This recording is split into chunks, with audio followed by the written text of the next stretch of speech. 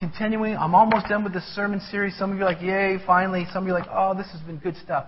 Let me tell you this, okay? God has a plan for your life, okay? It's not just to go to work, pay bills, pay taxes, have a nice little retirement, and die and go to heaven. That's part of it, but that's not all of it. God has called you, where you live, where you work, where you go to school, who you contact, to change their world by the gospel of Jesus Christ.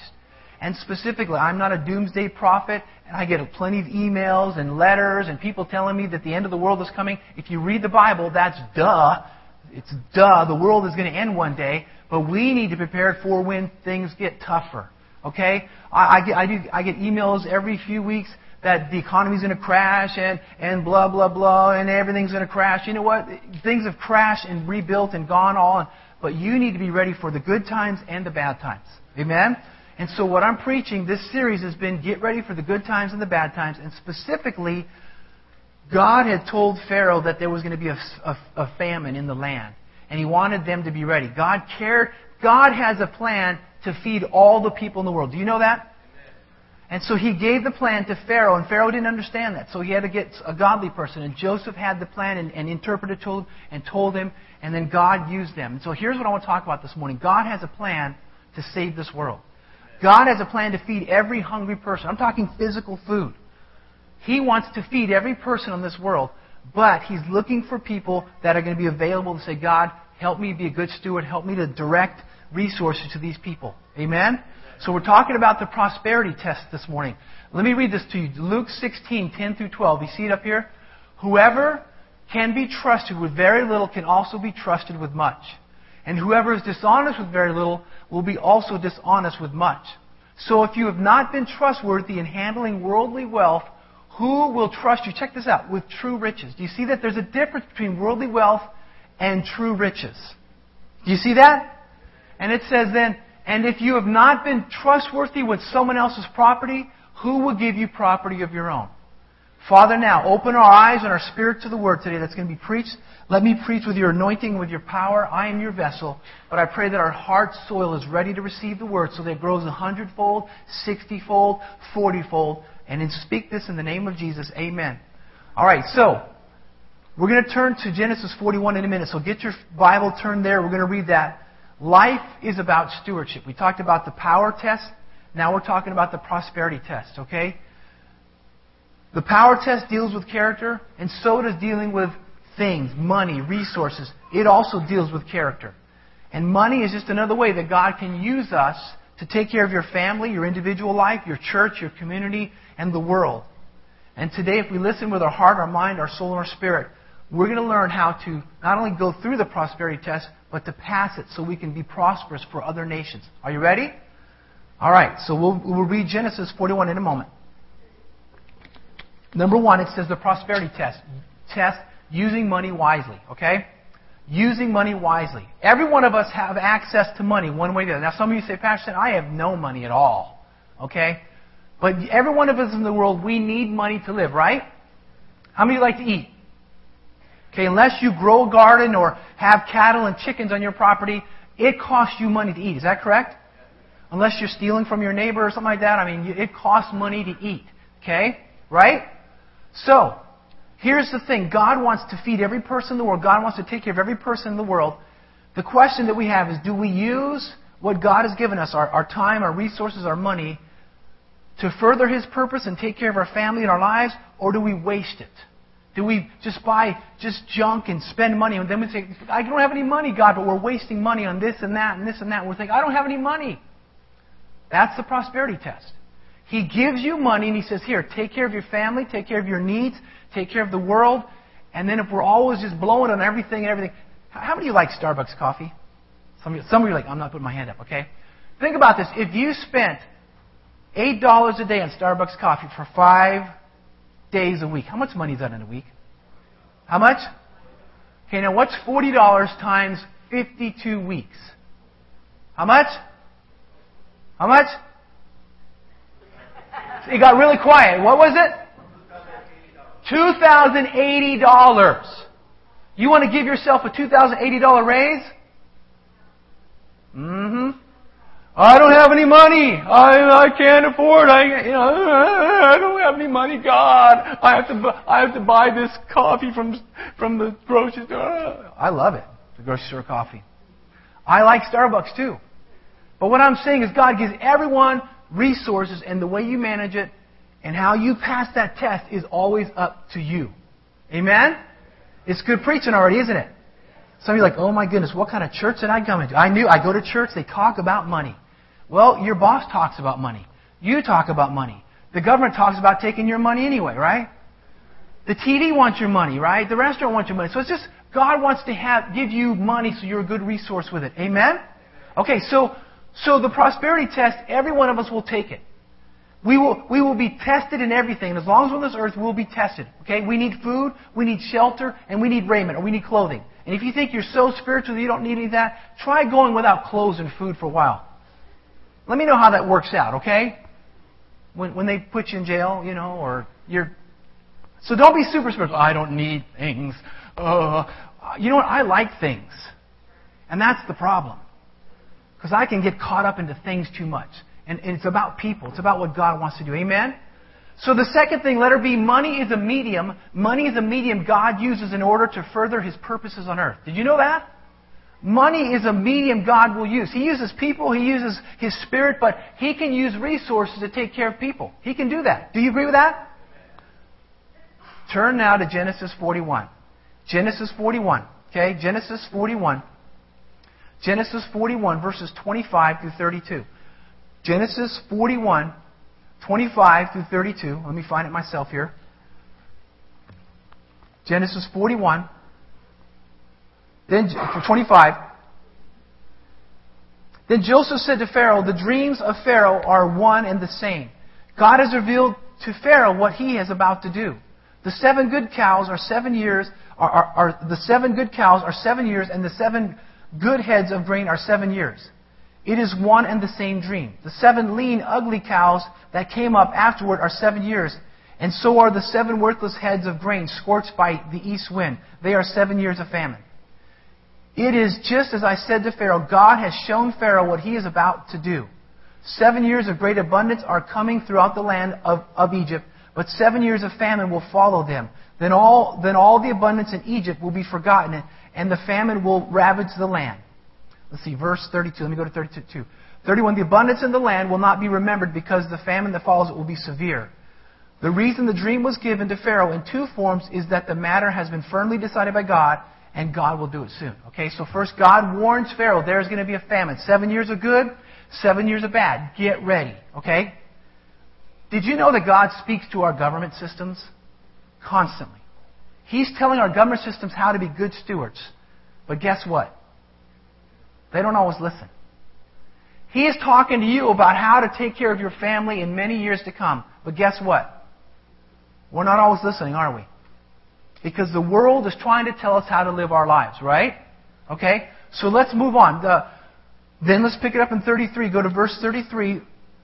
Genesis 41, 33 to 36. And now let Pharaoh look for a discerning and wise man and put him in charge of the land of Egypt. Let Pharaoh appoint commissioners over the land to take 1/5 of the harvest of Egypt during the 7 years of abundance. They should collect all the food of these good years that are coming and store up the grain under the authority of Pharaoh, to be kept in the cities for food. This food should be held in reserve for the country to be used during the 7 years of famine that will come upon Egypt, so that the country may not be ruined by the famine. Okay, so God was speaking to them and He said, here's the plan. Store up food, okay? God uses resources to take care of people. Do you understand this? God gives you money to take care of yourself, your family, the church, and the world. Do you understand this? It's a vessel that God can use. God can use you physically. You can speak a word to someone. You can lift someone's box and help them. You can take them to the hospital. But also God can use the money He pours into your life to pour into other resources. Did you know that? He can help government systems feed their people if they will listen. He can tell the government systems there's going to be some famines, there's going to be some trouble coming up, but they are rarely listening. And the problem is the church is also rarely listening because we get consumed by life, right? I mean, life is consuming, true? Are you following me? So let her see then. God is looking for wise stewards to flow blessings through.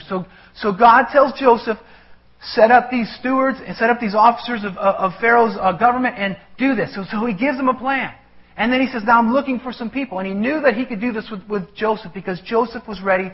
Joseph understood stewardship. Remember, Joseph passed the test of working in Potiphar's house. He passed the test of being in the pit. He passed the pride test. He passed the prison test. He passed all these tests, and he was a good steward. In fact, when he was in Potiphar's house, he prospered Potiphar's house. So he understood how to handle money, right? He was in the prison. He understood how to handle people. So God said, okay, Joseph understands people and money, therefore I'm going to put him in a place where he can bless the nations. You think you go to your job because the government wants your taxes. You think you go to your job just to pay your bills. Wrong. God has put you there to learn how to manage people and resources. Because you're going to be a judge in the end, but also in this earth. God is putting you into a place to help people out all through their lives. Do you see this? Amen? You have a great plan for your life, and so you need to be ready. You need to be ready to be a good steward, okay? God knew that 7 years of famine were coming, and He warned the people. He warned the government. He said, I have a plan. What a loving God, amen? Did you know God has a plan to save every government in the world? God has a plan to rescue every starving child, every abused child. God has a plan to save every one of them. But the problem is we don't listen to the plans. We get caught up. We're like, well, that's not going to work. That's not going to work. Why can't it work? If it's from God, it will work. Amen? God is a loving God. He has a plan to rescue every nation. And that plan is to run through you and I.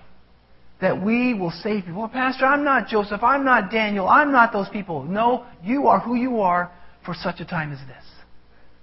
Don't get caught up into the rat race of this world. You count. And you're going to count to help other people. Amen? You see, here go letter D. Let me move on. Letter D. Everyone has financial resources to manage. Well, Pastor, you don't get it. I have no money. What can I do? I'm always broke. How can I take the prosperity test? You take the prosperity test every time you get a paycheck. You take the prosperity test. Let's say for those of us that say, well, Pastor, I don't have a job. I just get welfare. Well, then you're still getting a paycheck from the government. The citizens are paying you. And if you're a good steward of that, then God will help you graduate to the next level. Do you understand what I'm saying? Amen? Check this out. Some of us don't like this concept. Jesus, check this out. Everyone thinks Jesus was loving. Hey, just go and do what you want. Hey, bless you. Yeah, that's great. Go ahead. But do you know what? Jesus in the temple, He was watching how people were giving. Check this out. Mark chapter 12. Do I have it? Check this out. Is it there? Hit the next slide. Write this down. Mark chapter 12. Jesus sat down opposite the place where the offerings were put and watched the crowd putting their money into the... What? You mean Jesus was watching people give offerings? Yes, He was. Many rich people threw in large amounts. But a poor widow came and put in 2 very small copper coins, worth only a fraction of a penny. Calling His disciples to Him, Jesus said, I will tell you the truth. This poor widow has put more in the treasury than all the others. They all gave out of their wealth, but she, out of her poverty, put in everything, all she had to live on. You see, when the offering plate goes by, guess who's watching? Not Pastor Stan. Jesus. When you get that paycheck, God is saying, how are you going to do with that? Are you going to take care of my church? Are you going to take care of your family? Are you going to take care of yourself? Or are you just going to blow it? Or has the world already told you what you owe and how you're going to pay for everything? God wants you free, amen? This is good preaching, amen? You see, every one of us have to learn how to handle the resources God gives us. So number 2, you take the prosperity test every day. Say every day. You take the prosperity test every day. The United States of America, we're not the most prosperous nation, but we're one of the most prosperous nations. Okay? We are one of the most prosperous nations of the world. Americans have materially more than 4 out of 5 people globally. Okay? If you live in the United States, you take the prosperity test every day. In fact, the average household in America takes in $48,820. Now, so for some of you, that's more than what you make. For some of you, that's just pennies of what you make. Okay? This is the gross national income, this is taken by the World Bank, and I didn't just make these numbers up. I have a report right here. So if you want to see the report after we're done, and you want to take it, or you can go to the website and you can find the World Bank and just put GNI per capita, and this will come up. Okay, so the average household, let's just realize how blessed we are. The average household in the United States averages $48,820. Okay, now let's look at some other countries. Okay, now look, here you go. Hit the next slide. If you're Norway, you're doing better than the United States. Did you know that? There are about 5 or 6 countries that are actually higher than the United States per capita income. Now, if you look at Germany, and man, I love German food, by the way. I love any food. All right, getting hungry yet? So look at Germany, Finland, Saudi Arabia, Mexico. Now look, once you go past Mexico, there's other nations too, but look at the delineation now. This is per year income. Okay? Peru, China, India, Nigeria. Look at Malawi, 870. Look at Niger, country of Niger, and then look at Eritrea. There's probably, I think there was one other country that had that $300 a year. Okay? You think you have it rough. You try living on $580 a year. You think you have it rough. You try to live on what Nigerians live on, $2,200 a year. Now, I'm not making fun of you. I'm just saying we live in a prosperous land. Amen? I mean, in America, we pray for things people in the world would never dream about. Come on, amen? I mean, we're praying, God, I need a new pair of shoes. I need a bigger house. I need new clothes. They're praying, God, I need a bicycle so I can go to work, so I can feed my family, so we can survive today. Oh, God, I need this, I need that. And there's nothing wrong with things. I'm telling you, there's nothing wrong with that. But don't let the things own your life. Amen? You see, we live in this great land, and there are other nations that are just as prosperous. But unfortunately, some of us do not understand how prosperous we are. I mean, only in America, maybe other countries, can you go down to the grocery store and there's a whole row just to your pets? Come on, right? And there are people that are starving. They'd say, I would even take the pet food and eat that. So just consider yourself very blessed and very prosperous. Amen? Letter B, we're blinded by the prosperity bubble. You see, we take for granted hospitals, restaurants, police, fire, shopping malls. We take that all for granted. We complain about it. Right? You complain about it when your food comes out and you ask for no mustard and they put mustard on it, right? When the food comes out like 0.05 degrees less than what you wanted, you're like, take it back. And there are people saying, I'll eat that. I could feed my whole family on that one plate. Do you see how we live in America? Am I making you feel bad? I'm not trying to. I'm just wanting to say, look how blessed and prosperous you are. Amen? And we are living the prosperity test every day. And every one of us will be tested by what we use and what we are given by God. Whether it's little or a lot. So here it is, letter C is, where is your heart? Matthew 6:21 says, where your treasure is, there also is your heart. In other words, your money will always be tied to your heart. God is very interested in your heart. 1 Samuel 16:17 says, but the Lord said to Samuel, do not consider the appearance or his height, for I have rejected him. The Lord does not look at these things man looks at. Man looks at the outward appearance, but the Lord looks at what? The heart. God is looking to see if our hearts belong to Him. Who has first place in your heart? Is it God? Is it money? Is it your job? Is it people? Is it sports? Is it something else? Does money control you or does God control your hearts? Matthew 6:24 says, no one can serve two masters. Either he will hate the one and love the other, or he will be devoted to one and despise the other. You cannot serve both God and money. Well, Pastor Stan, you're talking about money. God wants to give you money to be a good steward. Amen? So let's talk about this. Let me talk about this just for a few moments. I'm going to zip through a little bit here. Number 3 is let God be first. Let God be first. Proverbs 3:9-10. Honor the Lord with your wealth, with the first fruits of all your crops. Then your barns will be filled with overflowing, and your vats will brim over with new wine. Pastor, I don't have a barn. I don't have a vat. In other words, God says, if you honor me with your first fruits, when that paycheck comes in, that first check you write is to me, your checking account, your savings account, your retirement account, your clothes, your car will be blessed. But if you don't do that, Peril might come. Those things might wear out. You might run out of money. See, finances are just one way we honor God. It's not all about finances, but God blesses. When you give the tithe which belongs to Him, He will take care of the rest of your life.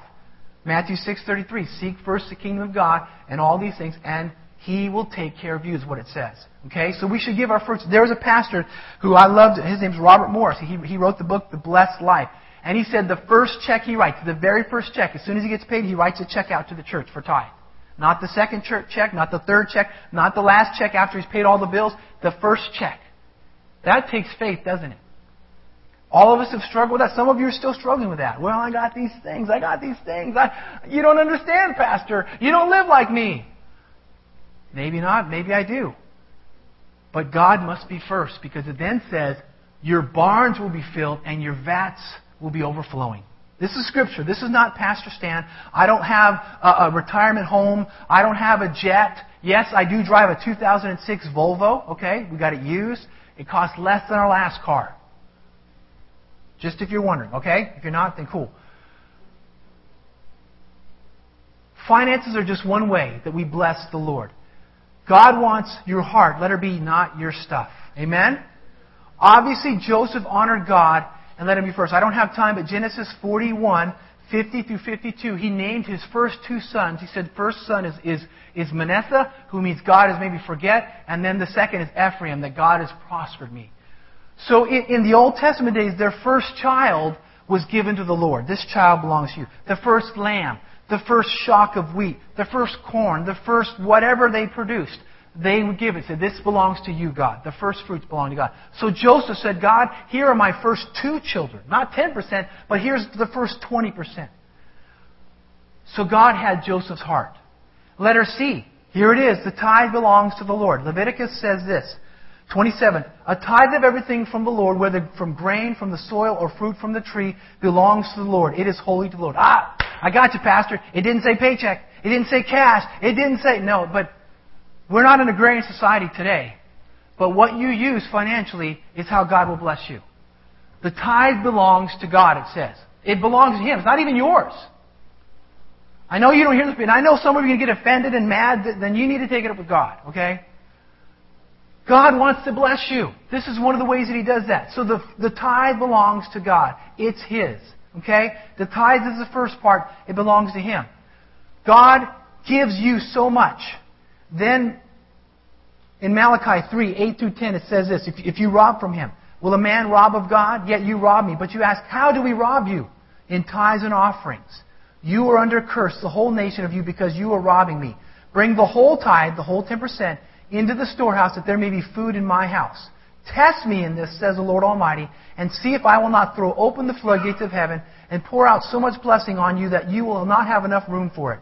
I will prevent the pests from devouring your crops, and the vines in your fields will not cast their fruit, says the Lord Almighty. God says, test me. Test me, I will take care of you. Amen? Come on, the God that created the universe, don't you know that He wants to take care of you? He's just saying, give me the tens and I will just bless you beyond all measure. Trust me. Trust me, it works. We can claim that God is first, but your checkbook tells you who's first in your life. Wow, right? Letter D, I'll move on. Giving is an expression of love. Tithing and giving are just merely expressions of love towards God. Saying, God, I honor you because you give me way to make money. You've put food on my table. You give me this raise or whatever I have. I want to just give a tithe and an offering to bless you by. Okay? Number 4. Good things come. How many of you know that saying? Good things come to those who... What? It's hard to wait, isn't it? We don't like to wait anymore, do we? The importance of waiting. For the 7 years of abundance, Joseph made Egypt store up for the famine. Can you imagine? They were seeing bumper crop. I mean, it's like if you're a salesman or you're a realtor or something like that. Let's say you sold every car off your lot and you just kept selling. Or every house that you had on stock, you sold. Or every software, every client was like, we want more. We're going to pay you. And they just kept piling up and buying everything. You're like, wow. Now the temptation would be, you know what? We got these products. Let's go sell them to other people. And God says, no, don't sell it. I'll put it away because there's going to be some tough times ahead. But you see, in America, we have a hard time with that, don't we? Money. Ooh, yeah, hallelujah. I'm going to buy something. Ooh, I'm going to spend it all. And then what happens when the famine comes? Oh my God. He said, I told you. Put it aside. You see, we don't like to wait. God told Joseph, put it aside. Put it aside. Wait. Be patient. The Egyptians could have sold all of that and became rich, but did you know all the money in the world can't feed you when there's no food? Amen? Good things come to those who wait. Here, letter B, and I got to say it. Beware of financial shortcuts. Now, you might have a shortcut driving to the church. That's different than financial shortcuts. Here's what the Scripture says. A faithful man will be richly blessed, but one who's eager to get rich will not go unpunished. Let me read it to you out of the Message. I love this. Committed and persistent work pays off. Get rich schemes are rip-offs.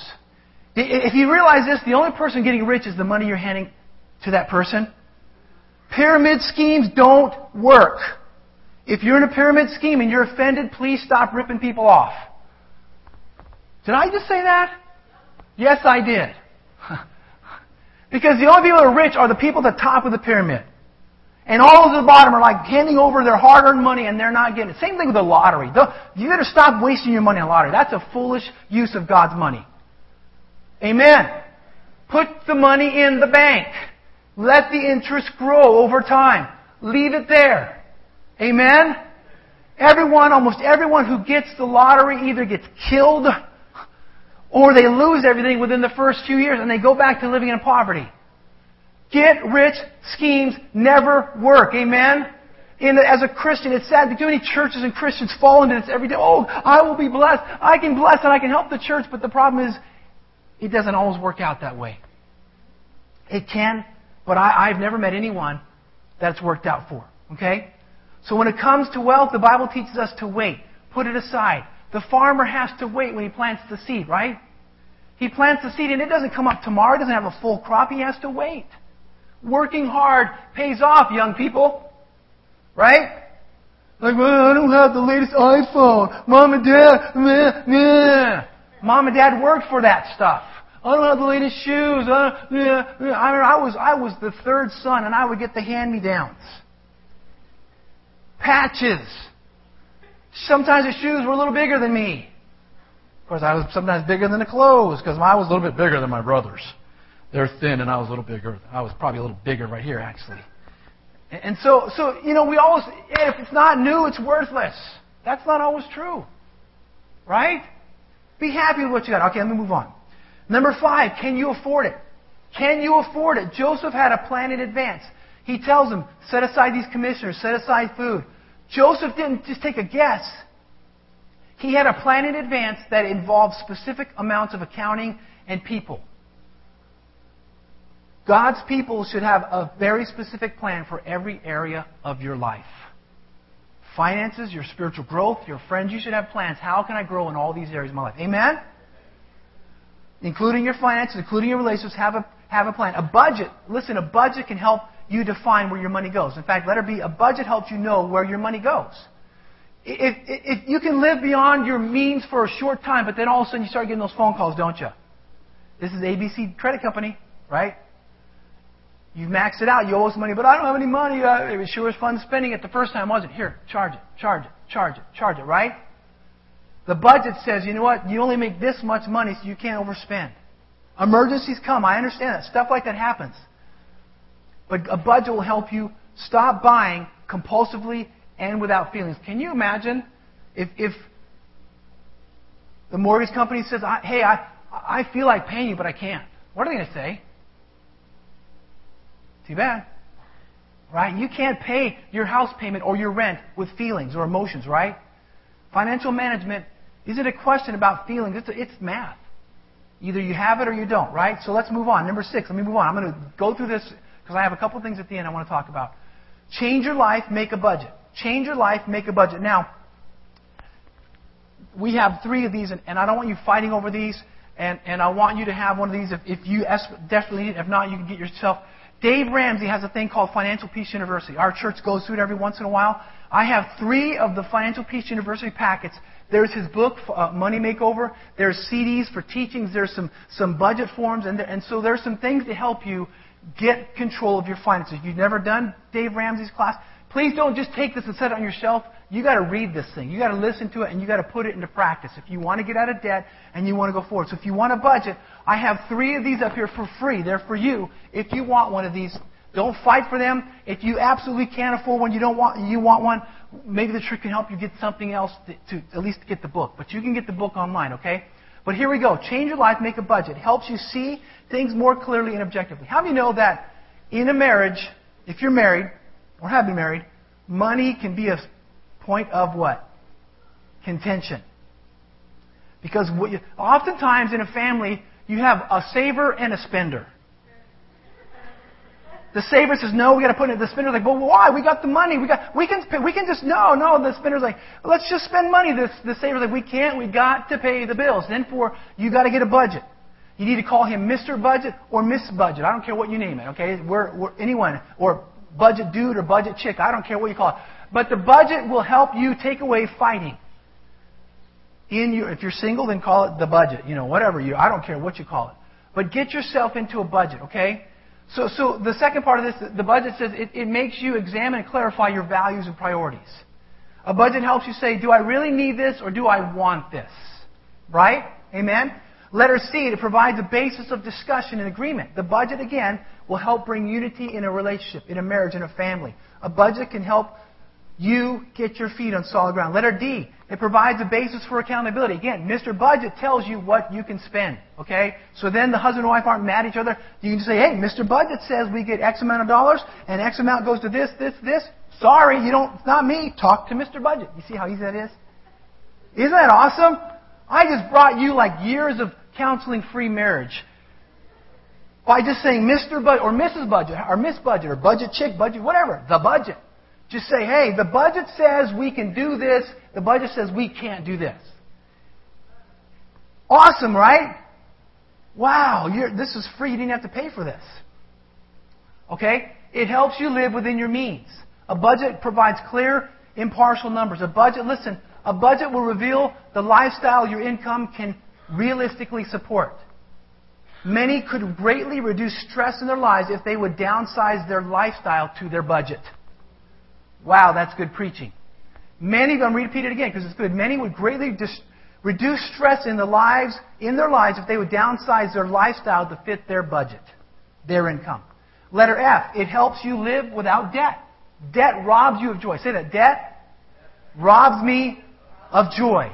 God doesn't want you living in debt. God doesn't want you financially strapped. God has wired us to be patient, to be content. And every time we borrow when we want something, we're not having hope for the future now. Because now we're financially strapped. I'm not here to make you feel guilty because all of us go through debt. Some of us are still paying it off. But God says, in fact, Dave Ramsey even says, get mad at debt. Get mad. If you've ever read his book or gone through his class, he talks about getting mad at debt. There's a couple things. I'm going to give you some secrets that he talks about. The first in his budget book is make an emergency fund. Make your goal of having a $1,000 emergency fund. Now, that's a lot of money. But over time, if you build into it, then when the car breaks down or something happens, you have an emergency fund. Also, he has what's called the debt snowball, where you work on your debt and you take your highest debt first. You pay the minimum amount of every credit card or every debt you have, and then any extra, you start paying it towards the lowest. You pay it to the lowest debt first. And after you start paying that lowest debt, then you take that money plus the payment you're paying to your second debt, and you start paying it on that debt. It's called the snowball. And you just keep doing that until all your debt's wiped away. If you want more about that, go to Financial Peace University, get the book, whatever, okay? Letter G, a budget helps build character and discipline in your life. A budget helps you set up numbers and ask you to live within those numbers. Okay? It will help you. It will build discipline. Instead of saying, I need to have it now. I got to have it now. So, do I really need this right now? Can I live another month without this? Can I survive another week without this? I'm getting a little stuffy up here. Sorry, because I'm sitting and preaching. You guys are sitting there enjoying the message. Amen? Some of you are like, yeah, right. Get on, Pastor Stan. Okay, I will. Number 7, live below your means. Live below your needs. God never intended your life to be dictated by what others are driving or wearing. That's good preaching, isn't it? You had to come to church to hear that for free. Because listen, you're not going to stand before your neighbor in heaven They're not going to judge you. They might laugh at you. They might look down on you. Oh, you shop at that store? Oh, my goodness. Oh, you wear that kind of clothes? Oh, no. My kids only wear these kind of clothes. My kids go to camp ABC. Oh, your kids don't even go to camp? Oh, we can't associate with you. Who cares? Amen? They're shallow if that's the way they see you. Now, that's great if they have that stuff and they want to do that's good. But if you can't afford it, then stop trying to live like they're telling you to live. Amen? That's good preaching, right? See, too many in this area, as I said, too many in this area don't have the income to support the lifestyles they're trying to live. Stop fooling yourself. Stop trying to be like everyone else. Be who God made you to be. And then, I'm not going to say that. You'll have the last laugh. When over the time, when you've saved and you've invested and you've been a good student and God begins to pour blessing in your life, then you'll say, wow, look what God has done now. Because I wasn't trying to live like the world. I was trying to live what God wanted me to live like. Amen? Because God gives you money to be a resource to your family, your friends, your church, and the world system. In fact, 1 Timothy, I've got to read this. We're getting down to the end. 1 Timothy 6 through 10, it says, but godliness with contentment is great gain. Listen to this. For we brought nothing into the world, and we can take nothing out of it. But if we have food and clothing, we will be content with that. People who want to get rich fall into temptations and a trap and into many foolish and harmful desires that plunge them into ruin and destruction. For, listen, it doesn't say money, but it says, for the love of money is the root of all kinds of evil. Some people eager for money have wandered from the faith and pierced themselves with many griefs. Now, many people say money is the root of all. No, it's the love of money. I know some very wealthy, godly people. I mean, they have more money than you can imagine, but they don't live this certain kind of lifestyle. They have a good heart, and they give a lot. And I mean, I've known some people, they drive 3 or 4 cars, have nice homes, and travel all the time, but they are giving all the time to different things. You can have that, but the Bible says be prepared, because if your heart wants to be rich, you're going to fall into a lot of trouble. The love of money is the root of all evil. Do you see that?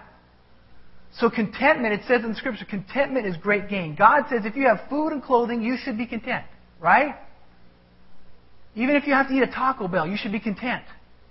Pastor Dave loves Taco Bell. Or whatever you have to eat. Be content. Amen? Oh, we eat is rice. Man, in my house, growing up, that was a staple.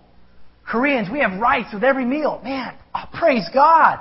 Some are like, I'm so sick of rice. I'll give it to you, Pastor. Great, because I eat rice a lot. Love it.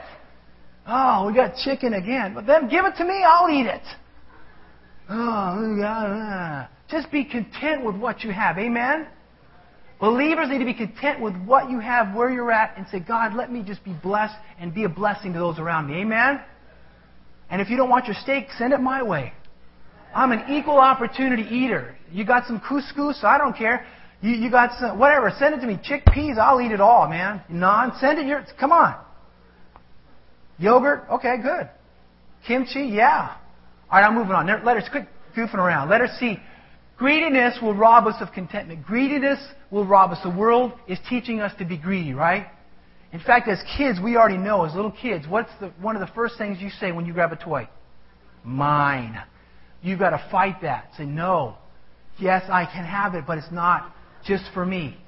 Greed is never satisfied. The love of money will tell you food and clothing is not enough. Greed will push you to buy things you don't need. God wants you to be content with everything He's poured out. In fact, the Bible says, I will give you more. Just be a good steward. Have the right heart. Amen? Okay? Don't be deceived. Let me move on. Number 8. Don't be deceived. Mark 4:18 through 19 says this. Mark 4:18 through 19. Still others, like seed sown among thorns, hear the word, but the worries of this life, the deceitfulness of wealth, and the desire for other things come in and choke the word, making it unfruitful. You see, yes, riches can be deceitful. I'm not against you having nice things. God bless you, because you're not going to stand before me. But if your whole desire is just to keep getting nice things and you're forgetting about your church, you're forgetting about your family, you're forgetting about your neighbors, you're forgetting about the world around you, then you're going to stand before God. And it says here, in fact, it's sad, it says, many have abandoned, in the last two scriptures I told you in 1 Timothy 6 and Mark 4, it says many have abandoned the faith because they wanted to get rich. My heart breaks as a pastor. Or I've seen people, even in this church, it breaks my heart. In all the churches I've worked in, and the two churches I've seen you pastor, it breaks my heart. I've seen people come in looking for God. They're broke or they're just barely making it. And then we pray for them. Oh, God, provide them finances. Let them pay their bills. Bless them, Lord. Help them. And they start getting a job. And they start getting on their feet. And then they start getting promotions. And then guess what? I begin to see them less and less. Hey, what's going on? Hey, I'm just busy. Why? I'm just working. I said, man, you shouldn't work every weekend. You got to take a break. I know, but man, things are good right now. And then like, hey, we're on vacation. Hey, we got to buy this new thing. And then eventually they just kind of wander away from the faith. And I've seen it even in this church, where God begins to bless them and bless the fruit of their hands, and they begin to learn how to make money, and then the money becomes their God. And the Bible says, what will it profit a person to gain the whole world but yet lose their soul? Is it worth it? Because see, riches can be deceitful. They're not always deceitful, but they can be deceitful. Take care. Let the Word of God, I talked about this morning, the parable of the stewards, that the worries of the world choked out the Word of God. When we preach the Word of God, are you sitting there worried about how am I going to pay this bill? How am I going to do this project? How am I going to send my kids this? How am I going to do that? You are choking out the Word of God. Stop it. Take a break. Your business can take care of itself. You need to take one day, at least one day, and say, God, I need to focus on you. Amen? God created a Sabbath for a reason, for you to take a break. He created worship so you could hear from Him and be blessed by Him. Amen? Letter B. If you and I cannot manage worldly wealth, how can we manage our divine destiny? This scripture is amazing. I'm going to read it to you again. Luke 16:10. Whoever can be trusted with very little can be trusted with much, and whoever is dishonest with very little will be dishonest with much. So if you have not been trustworthy in handling worldly wealth, who will give you true riches? Do you see that? Worldly wealth is not true riches. Get that in your spirit.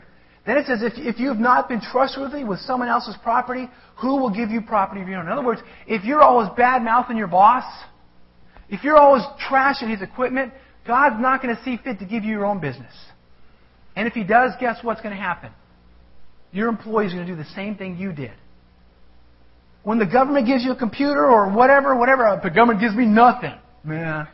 Well, whoever gives you something, you better be a good steward of that. Amen? And say, this, I got to take care of this. This is a God-given gift. I've got to be a good steward of this.